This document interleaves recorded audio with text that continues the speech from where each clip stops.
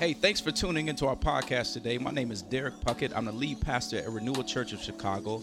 If you want to know more information about us, you can head to our website at renewalchicago.com. I pray today that this message is a blessing and an encouragement to your soul. Today, I get the privilege of preaching out of the book of Revelations. It's the last book of the Bible, y'all. And if you know anything, when I was in seminary, they asked me, what haven't you preached? What are you afraid to preach? I said, Revelations. Let's just get it out of the way. It is not easy, but I'm in a really joyful text. I am in Revelation 7, 9, and 10. Revelation 7, 9, and 10. So I want to give you a moment to get there. And when you get there, say, got it. Lovely. Look at you guys. And once you have gotten there, and I'm giving a little extra time for those that need it, Revelation 7, would you stand on your feet as we read God's word together? Lovely. Revelation 7, verse 9 reads this way. After this I looked, and behold, a great multitude that no one could number, from every nation, from all tribes and peoples and languages, standing before the throne and before the Lamb, clothed in white robes with palm branches in their hands, and crying out with a loud voice, salvation belongs to our God who sits on the throne and to the Lamb. The very word of Scripture. This morning I want to preach from the thought, a taste of heaven. A taste of heaven. Will you guys pray with me? God, this morning as we get into your word, I pray that you would help us lay aside everything else that has had our attention or fighting for it. That you would allow us to be fully present, to hear your truth. That you would give us eyes to see, ears to hear, and hearts to believe that which you have for us. We know that if there is any hope in seeing a life changed and transformed, it comes by the hearing of your word. So this morning, would you accomplish what you came to accomplish, God? We pray that in Jesus' mighty name. And your church says, amen. Family, have a seat. In 1969, I'll say that date one more time, 1969 aired one of the most prolific shows to ever hit TV. You know what that show is? Sesame Street. Sesame Street, y'all. 1969, that's a long time. Sesame Street started, and one of the reasons why it garnered so much attention was because in a time that was considered the wasteland of TV shows, Sesame Street came on the scene with a diverse cast. Not only diverse in ethnicity, but also diverse in like monster puppets and stuff, right? So there was some real diversity there. But when we think about it, as Sesame Street started, one of their main goals was that they would restore value back to some of the most vulnerable members of society. Y'all hear me? That was one of their main goals. And it reminds me of the saying that you can't become what you don't see. You can't become what you don't see. And so for different folk who did not have some level of representation, to have a show that showed you that you can learn a certain way and act a certain way and talk with certain people and they cared about you, this was deeply different. So much so that there's now studies that show that kids that have been exposed to Sesame Street have been shown to have more success in different social areas. In education, like being exposed before the age of 7 to Sesame Street, kids of all different ethnicities and upbringings have performed better. Now, this is a thought that's growing because what they have said is that in media with representation, it helps to build self-esteem, right? To be able to see yourself and know that you and that person look alike, and maybe you share something, and I can have those moments and I can do those things because that person that looks like me does it. It helps greater self-esteem. Also, it helps to remove negative stereotypes, things that we have just begun to assume of people that we don't know.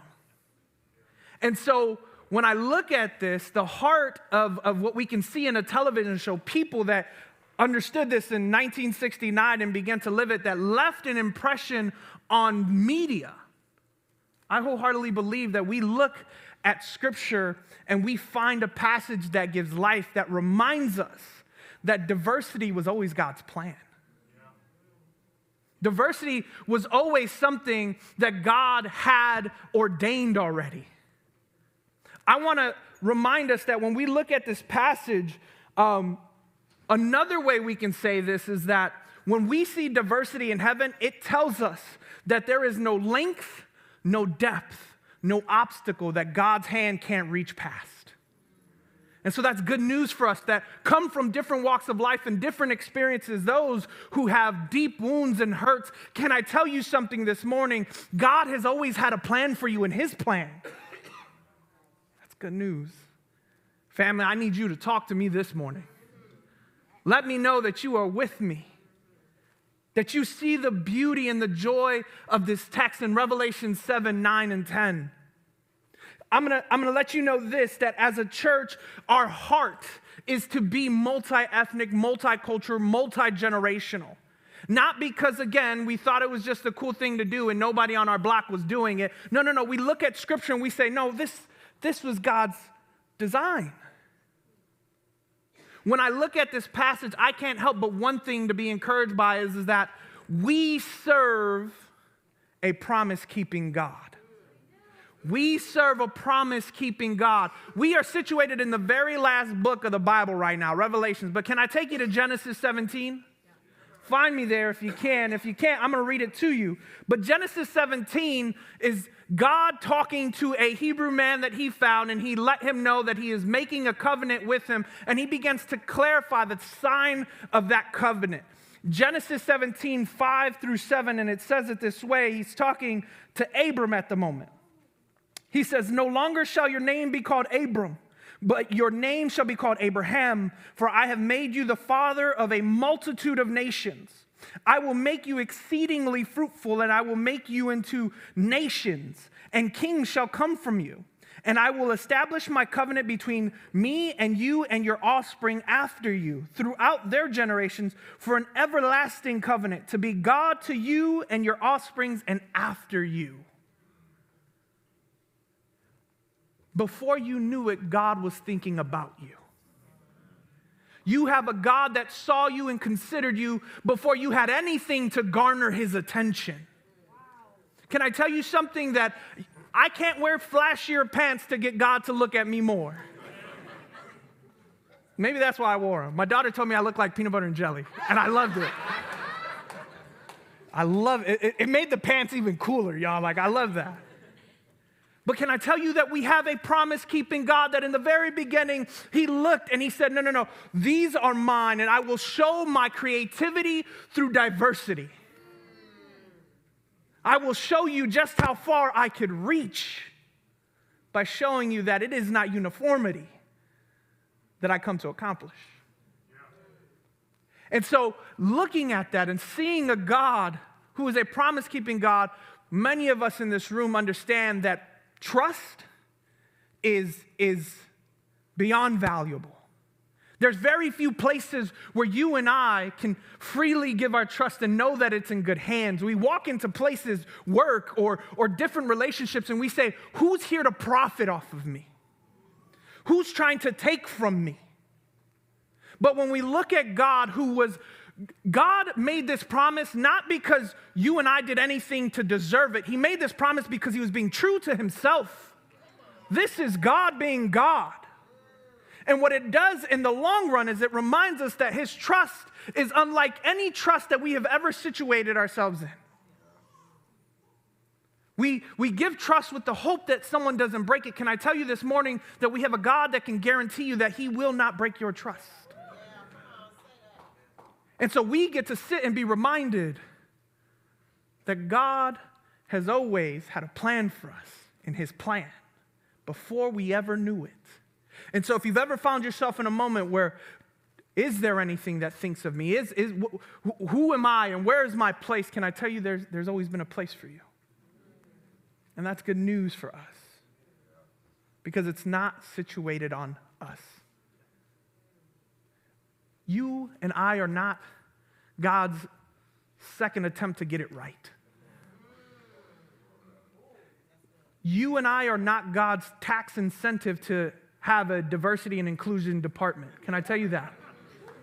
It's always been God's plan to see the differences in a room that show something has to unite us. So I'm reminded simply by looking at this passage that God has always had a place for us in his plan. Another thing that we are reminded of that is deeply forming to us as a church, Renewal Church, is that when we look at this passage, we see that we are called to be a gospel-centered church. Where do you see that, preacher? Because when they were before the throne, with a loud voice, they cried, "Salvation belongs to our God and to the Lamb." We believe that everybody in this room, no matter how you're identified, whether you are identified by skin color, class, or culture, we all are looking for something to save us. There is not a person that is not looking for salvation. We have just believed that there is a way to achieve it without God. And so in this room, when we look around, maybe you have put that trust in a job, you've put it in a degree, you have put it in money, you have put it in a person, you have put it on vindication, being repaid for the things that have done wrong to you.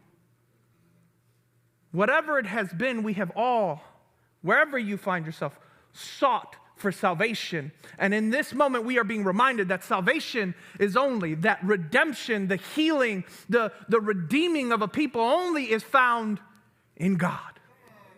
That's good news, because then that means we don't got to keep running around fighting each other to figure out what it is.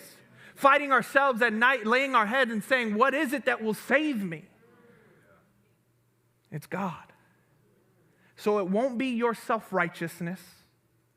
It won't be your vindication. It will only be God. And here's the thing. We all are on this journey searching and looking. What is the thing to save us? And here's what I have to say. I don't think that the church gets no consideration. I just think the church gets the last of the consideration usually. People tend to go through their list. I've tried this, I've tried that, I've tried this, I've tried that. I guess I'll go to church. I've done something. I guess I'll go and try this Jesus dude, right? But it leaves me asking, maybe the consideration is last because the church is just a bit too quiet. Maybe it's because we have not been an example that salvation is found in the bride of Christ. And so we look and we say, man, people have gone hurting themselves, searching and longing. But what would it look like for a church to say loudly and clearly, that which you long for is found in Christ? That there is a place that has thought of you, that has welcomed you, that wants you here. Can I tell you something? Renewal Church, we think about this before the Lord, and with systems and prayer and practice, we look and say, how do we create a space where everybody is thought of and seen? There's something that we say around here that if you walked into our church, if you walked into Renewal, and you liked everything, one of two things are happening. Either the Lord is with you, truly, like He is leading your heart. Amen, right? Or we have created a space that is not thinking of someone. Because we want to be a space. Look at our worship this morning. Jesus is on the main line. All down to Christian contemporary, music. It switched real fast. If you look at my playlist, I thought I was on shuffle. But there's a whole lot of intentionality in that. Because we want people to walk in to know your church has been thinking about you before you step foot here.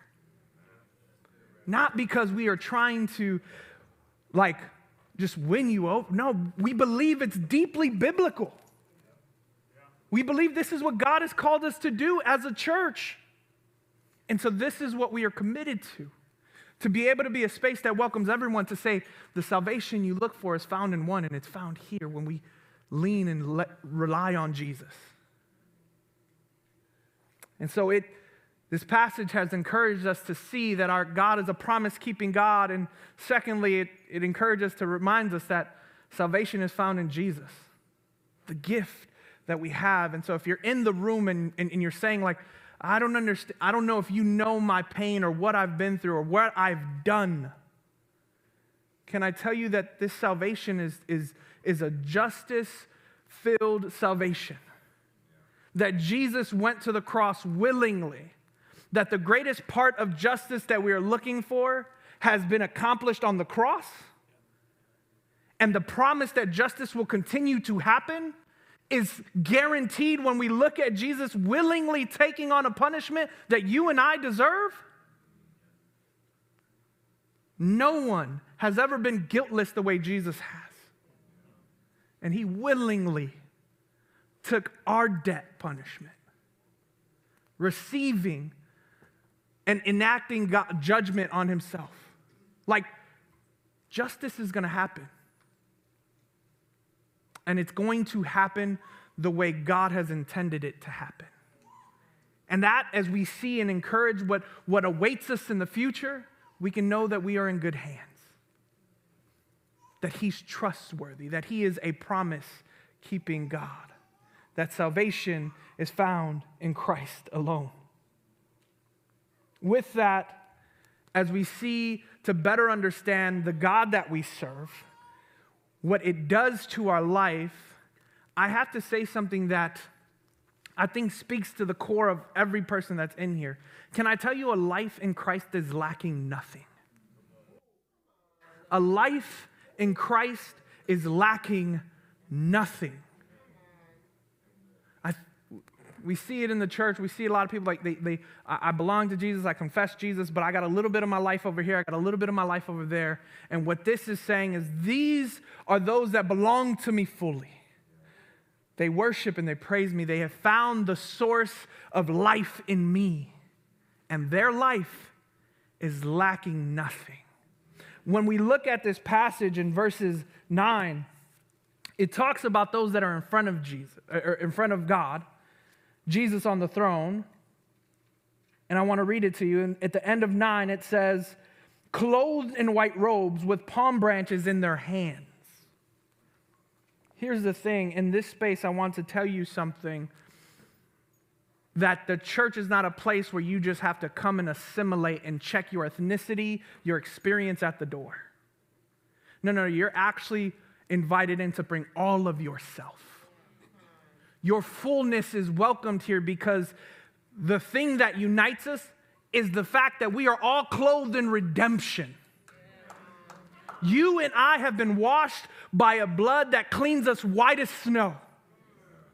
And so you get to be the best part of yourself, your liking, your taste, your music choice. All of that is important because God has creatively given that to you. So bring it, because the thing that reflects him in you and I is the fact that we are dressed in redemption. In the white robe that has been cleansed by the blood of the Lamb. So you and I have a great identity before our God.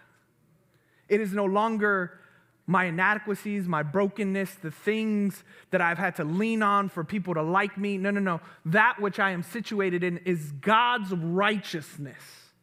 When he looks at me, he no longer sees my criminal record. Like we're not there white in a robe holding our criminal record next to us. No. We stand before God washed white, where our debt record has been washed away by the blood of the Lamb. Where we stand, when God looks at us, he doesn't see us as cousins or stepchildren. He sees us as his child, his son, his daughter. And rather than holding on to all the brokenness that we have to show, we actually hold on to palm branches. You know what palm branches represent? They remind us of the Feast of Booths in the Old Testament. This was a celebration that went on to recall God's provision and protection. When a war or a battle was won, they would hold palm branches as a sign of victory. You and I get to stand before God with a victory not of our own, but of God, of His accomplishment, His doing. So if you're not strong enough, it's okay. If you're not faithful enough, it's okay. If you don't know where to start, that's okay. Because all the heavy lifting that allows us to be in a room like this, where we can look around, no matter our differences, we can understand we all had a need for that type of salvation. And the work that was accomplished was done by God Himself. And so we get to hold these palm branches, reminding us that the life that we have in God before the throne of God is one that is filled with His presence, one that is filled with His provision, one that is filled with His protection. You don't believe me?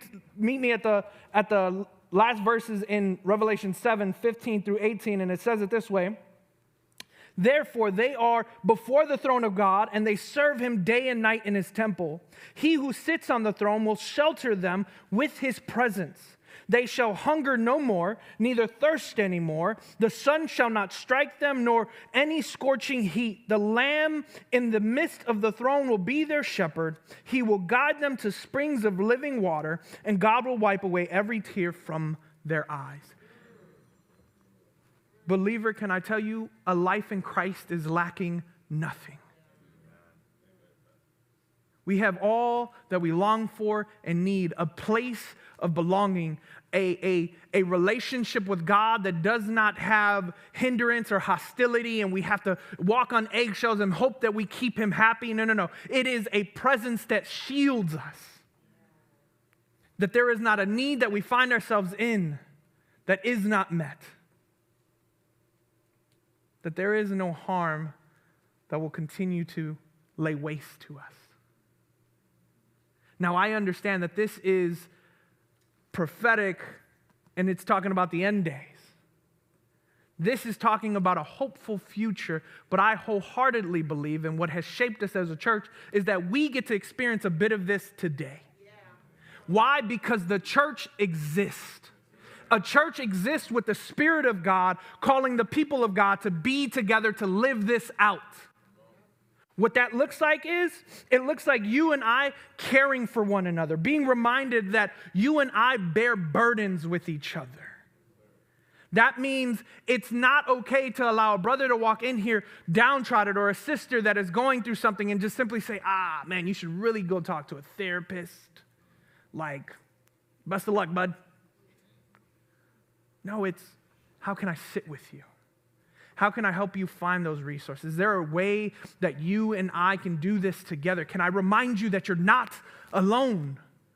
That the presence of God is reminding you that you have a community that you belong to. So it's not just, I hope things get better, but how will I be a part of your getting better? We get to experience a bit of this by being reminded that the church exists to bear burdens with one another. Galatians 6:2 tells us, bear burdens with one another, so fulfilling the law of Christ. We get to experience some of this. We know the fullness awaits us, but we get to experience some of this by being the church to one another. Being reminded that there is a place that thinks about us and welcomes us in. We bear burdens with one another. You know what another thing the church does? Is that it understands in a room like this that the loudest of our voice is not by who is on the top, it's actually by who's on the bottom. The loudness of our voice is to say, those who do not have a voice, you do have a voice because my voice will be your voice. It's being reminded that the best way that we can love one another is not to look at the most blessed and most privileged. It's to look at the one in most need and say, how do I step down to you? Because that's what my Savior did for me. Your good is my good. All of this, to see a multi-ethnic, multicultural, multi-generational church, is to say we want to see God's glory on display, and that happens when people lay themselves down the same way Christ laid himself down. It's to say, if we want to see the glory of God, then my greatest good is to see your greatest good. Tell me a place that you see that outside of the church. I'll wait. I'm hungry, so we're not going to wait that long. The truth is you don't. You don't see a place that is saying, my greatest good is your greatest good, because there's nothing like the church. There's nothing that says the glory of God is my greatest good. So if I can see God glorified in you, that is the best thing for me. No. We say the best thing for me is to make sure that I have had my fill of whatever I want. So the church is a very different place than what the world shows. It's actually the hopeful future that we await, where we will stand before a holy and perfect God. A multitude of people that cannot be counted, of every tongue, every tribe, every nation, with the beauty of our ethnicity, of our different experiences, and all that we've been through that has shaped us and made us standing in redemption together. That place is calling. And so the church gets to be a reminder to everyone in this room. How do I remind you your hopeful future? That there comes a day where all your needs have been fully met, where everything that you have longed for has found its fill, that there is no more pain, that there is no more tears, that hope is fully experienced. The church gets to do that. And as a church, Renewal Church, we are committed to putting that on display with one another.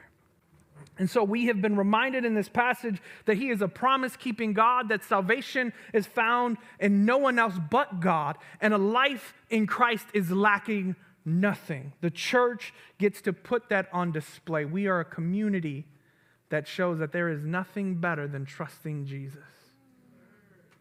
We are a community that says you have been thought about before you even knew it. Because we see God function that way in Scripture. The church gets to be intentional that way. And that's something that we're committed to. So if you're new here and you're like, man, this place is a bit different, or man, this reminds me of something, we are just letting you know who we are and saying we want you to jump in all the way. Because that intentionality serves a purpose.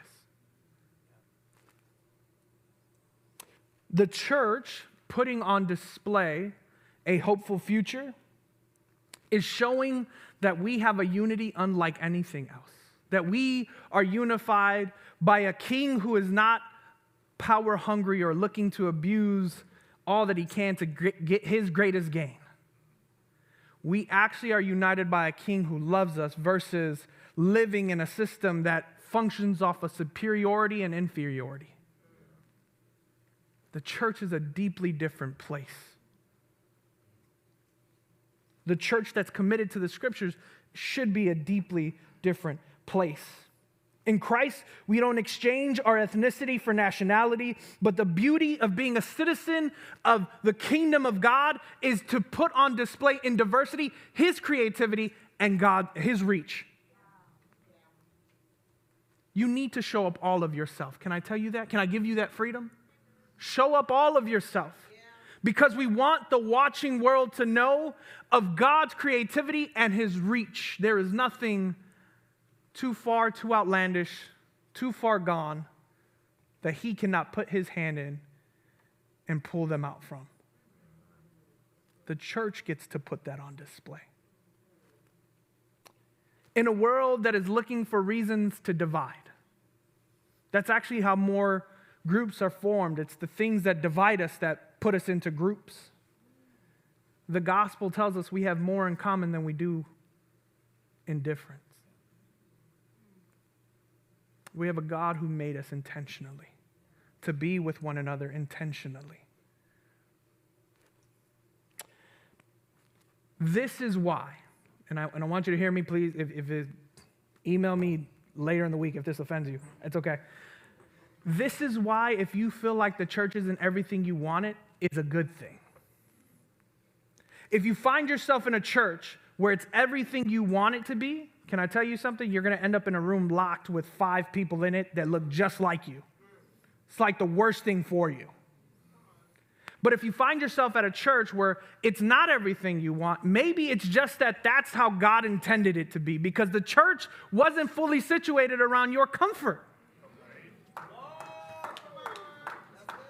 Actually, email Jay, Elder Jay, email him.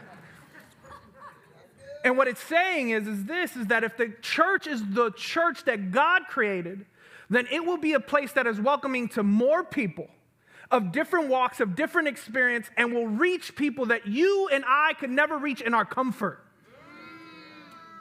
So maybe it's a good thing that we find ourselves at a church where it's not everything we want it to be. We know that discomfort is discomfort.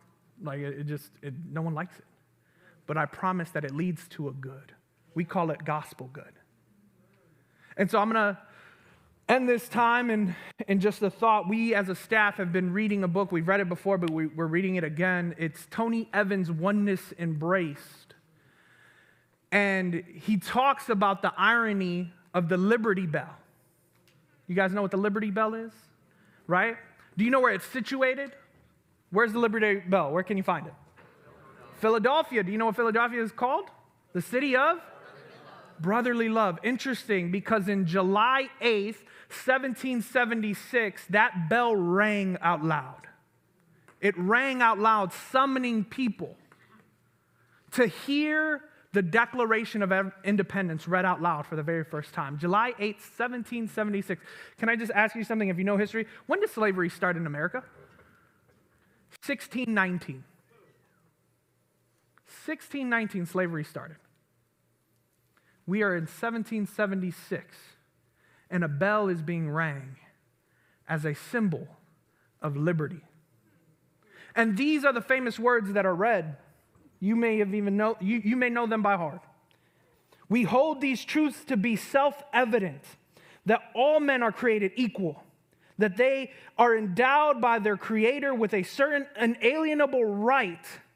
Those among them are life, liberty, and the pursuit of happiness.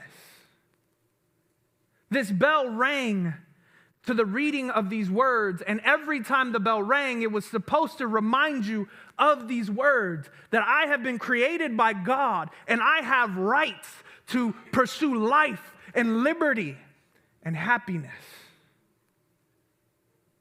Interesting. What also was happening at the same time was that the Liberty Bell actually had these small cracks and fissures in it, which are like fractures. And so people that knew this would say, hey, you have to take care of the bell because it's going to break. And so the bell would ring and the bell would ring, always reminding that all men are created equal, as those words would say. In 1846, it rang and it rang and it rang until it cracked. Till a wide gap split the Liberty Bell where it was no longer able to be used. So what they do is they decommission the bell, and it represents liberty. But just maybe that crack is a prophetic sign of the dual reality of liberty that they were professing. Maybe it was saying you cannot ring liberty and say life and liberty and happiness is available to all men because they're equal, yet you treat some different because the color of their skin. You can't do that. Just maybe. But I am more convinced today in Chicago that the church gets to be the true bell. That the church gets to be the bell that rings out loud, that says there is no other place where you can find life and liberty and happiness. Only the church has to give that. It isn't by your self-righteousness. It isn't by convincing yourself of some type of piety that will fix it for you. No. It is only Christ that rings out loud. The church says, come from afar, come from a near, come and hear the good news that it is Christ that gives life. And life abundantly, not because of what you have, not how you earn it, all because of his love for you, despite what you look like, despite what you have or don't have. This is a ringing of the bell that we get to cry out. That, what every man has the right to, life, liberty, and happiness, only the church gets the right to say, this is where it's found. True life, true liberty, true happiness, found in Christ. And the beauty of seeing a room where we all understand that we are truly made equal puts on display a unity like the world has never seen before. So here at Renewal Church, we are convinced and believing that we, just in existing in what this room looks like, gets to share the truth of the message that we preach. That there is a God who is loving, who made us, who has always had a plan for us and his plan before we even knew it.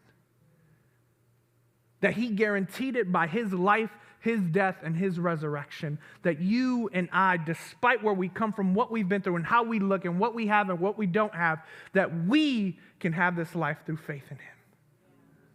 And so Renewal Church, by being the church that bears burdens, that loves one another well, that sits with people, that uses our platforms to give voices to those that do not, who give their possessions so that those who do have not, do have, to look like the New Testament church. When we do that, we get to be a taste of heaven to a world that is searching and hungry. We get to be a taste to a city who has dulled its taste buds on the things that are no good and simply fill and find themselves hungry once again. Have you ever taken a taste of a great meal as it was just finishing? You take a small taste of it, and what does it do? It resets your priorities. You lay aside the junk food. You don't give yourself to that thing that's just right in front of you. You say, no, I will wait because I will not waste this for the meal that is to come. I believe as a church we get to do that to the world that is watching and searching and looking, to come and taste and see a God that is good and say, I will no longer run to the things that do not fill me. I will wait for the promised future that is ahead of me. You and I, all of us, a part of this church, get to do that. Pray with me. Heavenly Father, we thank you. We thank you for your truth. That our goal, our desire, is to be a church that reflects your truth. That we would see that you have brought together all people, all nations, all tongues, all tribes, to put on display your creativity and your reach. There is nothing, no length, no depth, no obstacle that can keep your hand out of reach for them. I pray that all of us that are here would see the beauty of how you have brought us here to be a part of a community that reflects that truth. Help us trust you and help us reprioritize that which we're chasing, God. I pray that in Jesus' mighty name. And your church says, amen.